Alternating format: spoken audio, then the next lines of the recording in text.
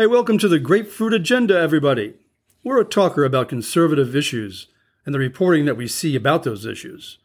We criticize, analyze, and summarize what's called the news we see here in Indian River County, the state of Florida, the United States, and maybe out there in the metaverse. So why is it called the grapefruit? Because we're sweet and sour.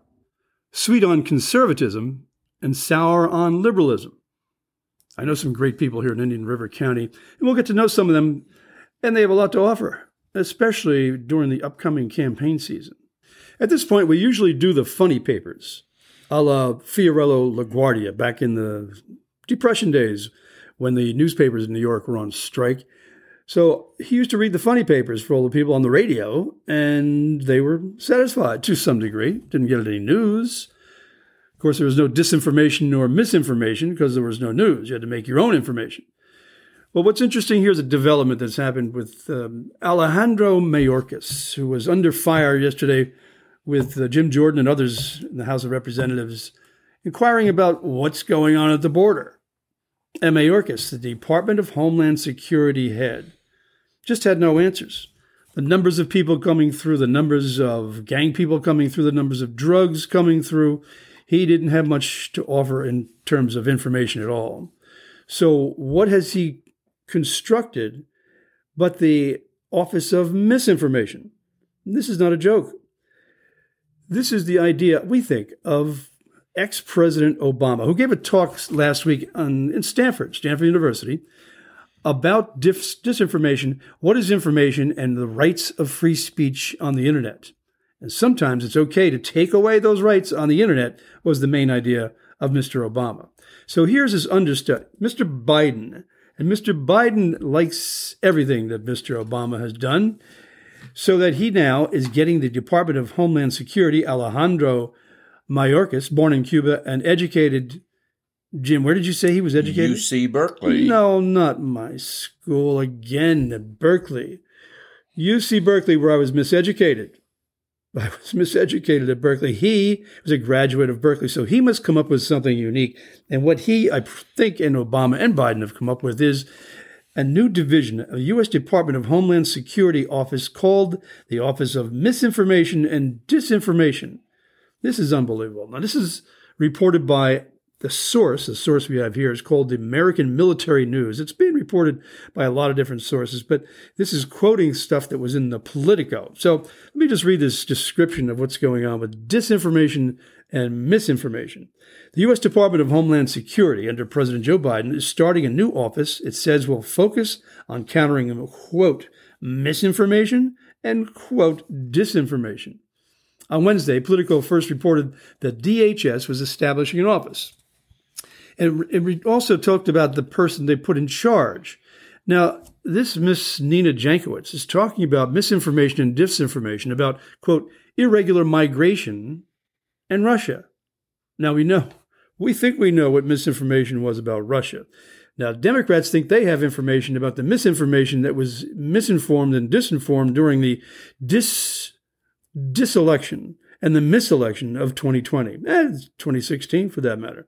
So Nina Jankowicz, who was chosen to serve as the board's inaugural executive director, retweeted Politico's reporting and confirmed the news. And we got this so far, grapefruiters. She says the cat's out of the bag. Here's what I've been up to the past 2 months, and she goes on to say what she's done, meaningless crapola, but then she says she's honored to be serving in the Biden administration. So she said, election meddling wasn't the only reason Donald Trump won the 2016 election, but it was a significant contributing factor, and wrote that Trump used the term fake news to describe any narrative they find politically inconvenient, as in everything that the Democrats and Hillary said. This is P. Norman Grant saying those. Here we are with the disinformation from Russia, which were truly hard to find. The Russian disinformation, which was really debunked. Slim Jim, do you remember any Russian misinformation that came to our ears that they were quoting? What was it?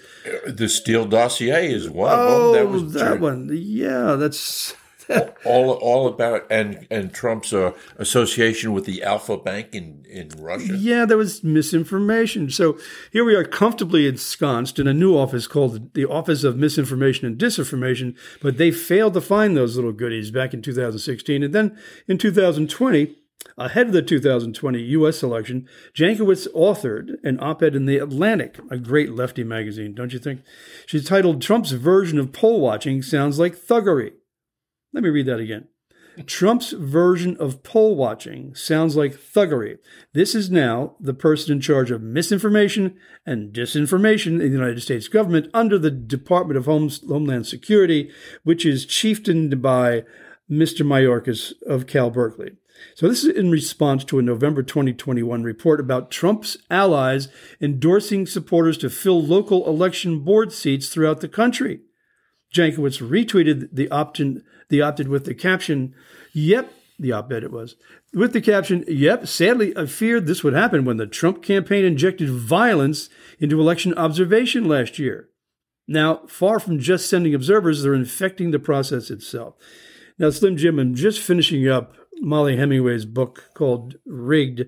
This is exactly what she talks about in terms of the Democrats and Zuckerbucks filling up the boards of election. And then here's Jankowicz, the new misinformation and disinformation lead, telling us exactly the opposite happened with the Republicans doing it, with baseless claims. I see no evidence. So she says, sadly, I feared this would happen when the Trump campaign injected violence into the election. I don't remember the violence, but here's the violence from Portland. Listen to this angle, grapefruiters. In September 2020, amid weeks of riots in Portland, in which participants set fires in and around police buildings, Jankowicz tweeted, "Trump talking about how he would, quote, put out that fire in Portland is the language of authoritarianism. It means the violent clearing of protesters, arrests without cause, abuse of human rights. That's not law enforcement. That's lawlessness," she said, the head of the new Department of Disinformation and Misinformation. So, grapefruiters, we have some work ahead of us to unwind this. This is going to be a real fun few years watching the disinformation and misinformation heads bang against reality. In other news, grapefruiters, I'm looking at the consequences of Governor DeSantis' fight with Disney. And I've got some theories about how Disney and other corporations have decided to move toward the woke side of life. They're woke. Woke meaning be awakened to the negativity of the United States history. That's the woke. The woke is to see culture in an upside-down fashion, to see the glass, of course, half empty, to see racism as embodied in everything we do in this country, to see that the progressive left are the only ones who can really create our culture. That's the woke. Are you woke? No, we're not woke. We're woke to the opposition. We're woke to the woke. That's what we're woke to. So I'm looking at a group of people that are influencing the credit ratings of major corporations around the country, maybe influencing Disney, maybe influencing Coca-Cola, maybe Delta, maybe Major League Baseball. You recall when they moved the All-Star game because the woke, Major League Baseball decided to take the All-Star game out of Atlanta, Georgia, because of the racism that's there. Could have been Stacey Abrams. Standard & Poor's, the most esteemed financial rating service, is extorting corporations, small businesses, and now states for lowering their reputations if they don't do the woke thing. Recently, there was just a letter written by the Attorney General of Utah, the state of Utah, saying they will not cooperate in something called the ESG engagement campaign.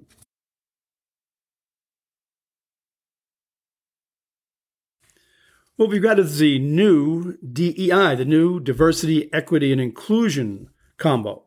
This is called the ESG, this meaning a way to measure the people who have credit in large corporations and how the credit is recorded by Standard & Poor's. Standard & Poor's is the most esteemed financial rating service. It's extorting corporations, small businesses, and now states with lowering their reputations if they don't do the woke thing. The woke thing. The woke thing is the progressive thing.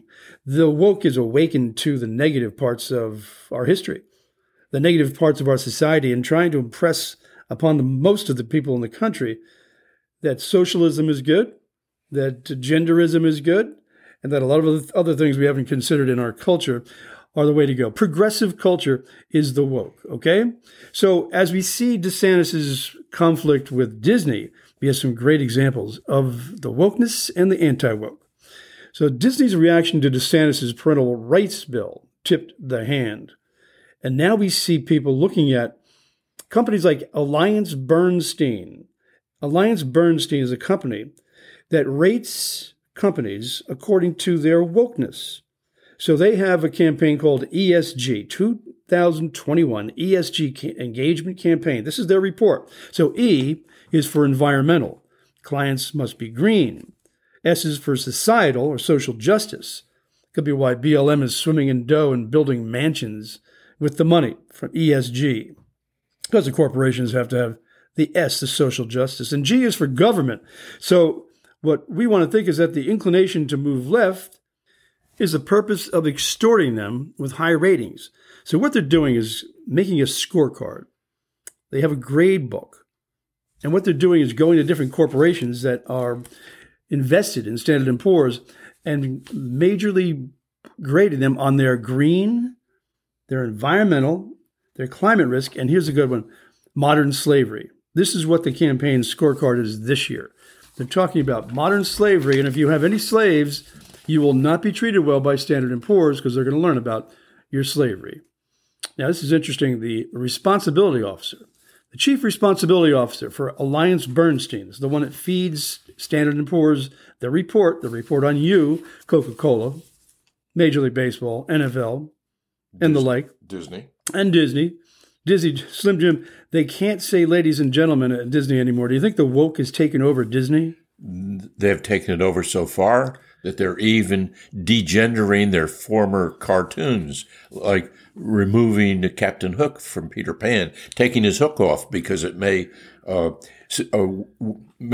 make people that are disabled feel badly. We have handicapped bias, I see.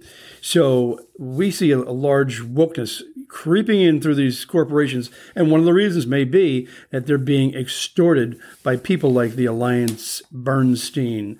So S&P will report on you if you have bad green stuff, and you have bad government stuff, and if you have slavery in your portfolio. So the responsibility officer, this is a Michelle Dunstan, reports at AB, active engagement with issuers is fundamental to our research and investment processes. Our investment analysts, in partnership with the responsibility team, you got to be responsible, Disney. But we believe that centralized campaigns can help drive meaningful outcomes and better results for our clients. In 2020, we conducted our inaugural ESG engagement campaign with dozens of our equity analysts.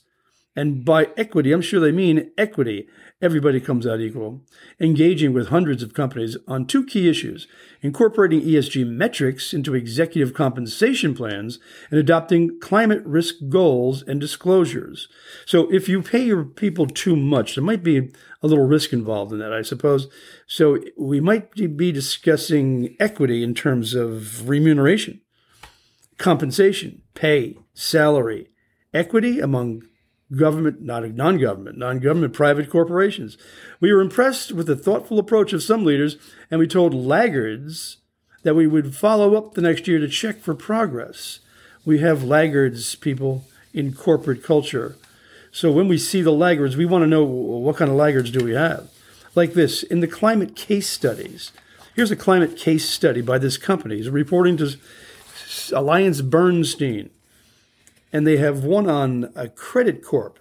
We engaged with Credit Corp, the leading financial services firm in Peru, on climate risk goals and disclosures. It had no formal climate risk strategy. So I wonder if they got a B, or maybe a C, or one of the grades we got in the Petty school, Slim Jim, the awful C-. You ever get a C- at Petty? Unfortunately, I did not ever get a C-. You got the D. I know you got the D. So we have a grocery outlet, food retailers. This discount supermarket grocery outlet sells products through a network of independently owned and operated stores. When we spoke with the company in 2020 about climate risk, goals, and disclosures, it did not have a formal climate strategy or any related disclosures. I suppose, and I predict, bad grade book. Your report card is going to go down in grocery outlet. Here's one last one. This is the chart industries. From North America, Chart Industries is an independent global manufacturer of highly engineered equipment for the clean energy and industrial gas markets. Should be getting a good grade from these people over the Standard & Poor's. And so people will invest, of course, in capitalist companies that are green, slave-free, and highly cooperative with the woke. Across its portfolio, Chart is trying to minimize the adverse impact of its products, operations, and supply chain. We have been engaging with the company for a few years on its climate strategy.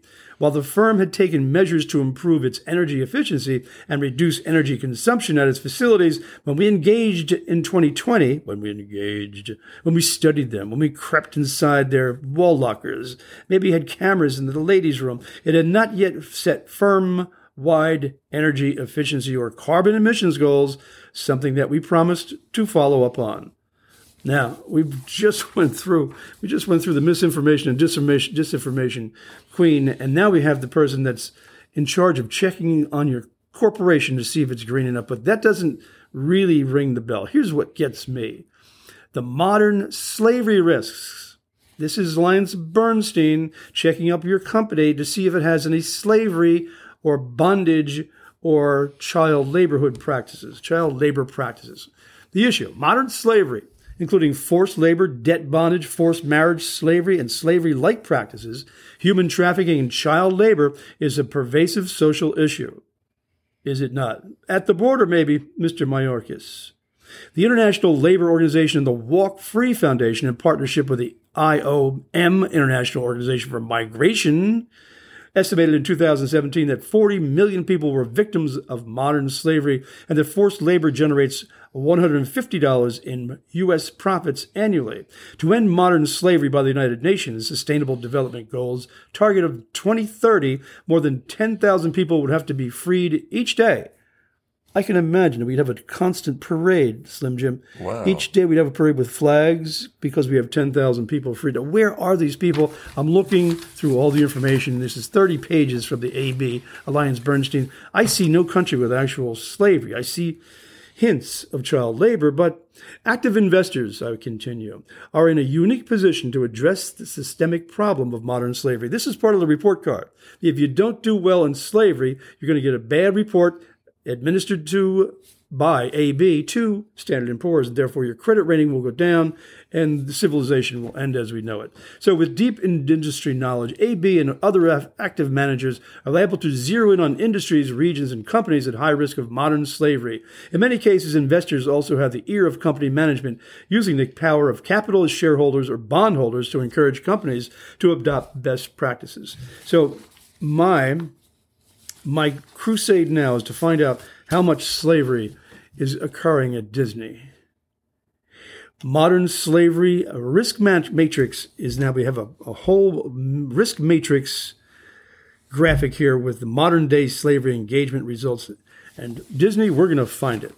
Somehow we're going to find that you and your corporation, I'm just kidding, grapefruiters, but this is how they compile a great grade book, a new report card for those who are woke, the woke corporations, which could include Walt Disney's company.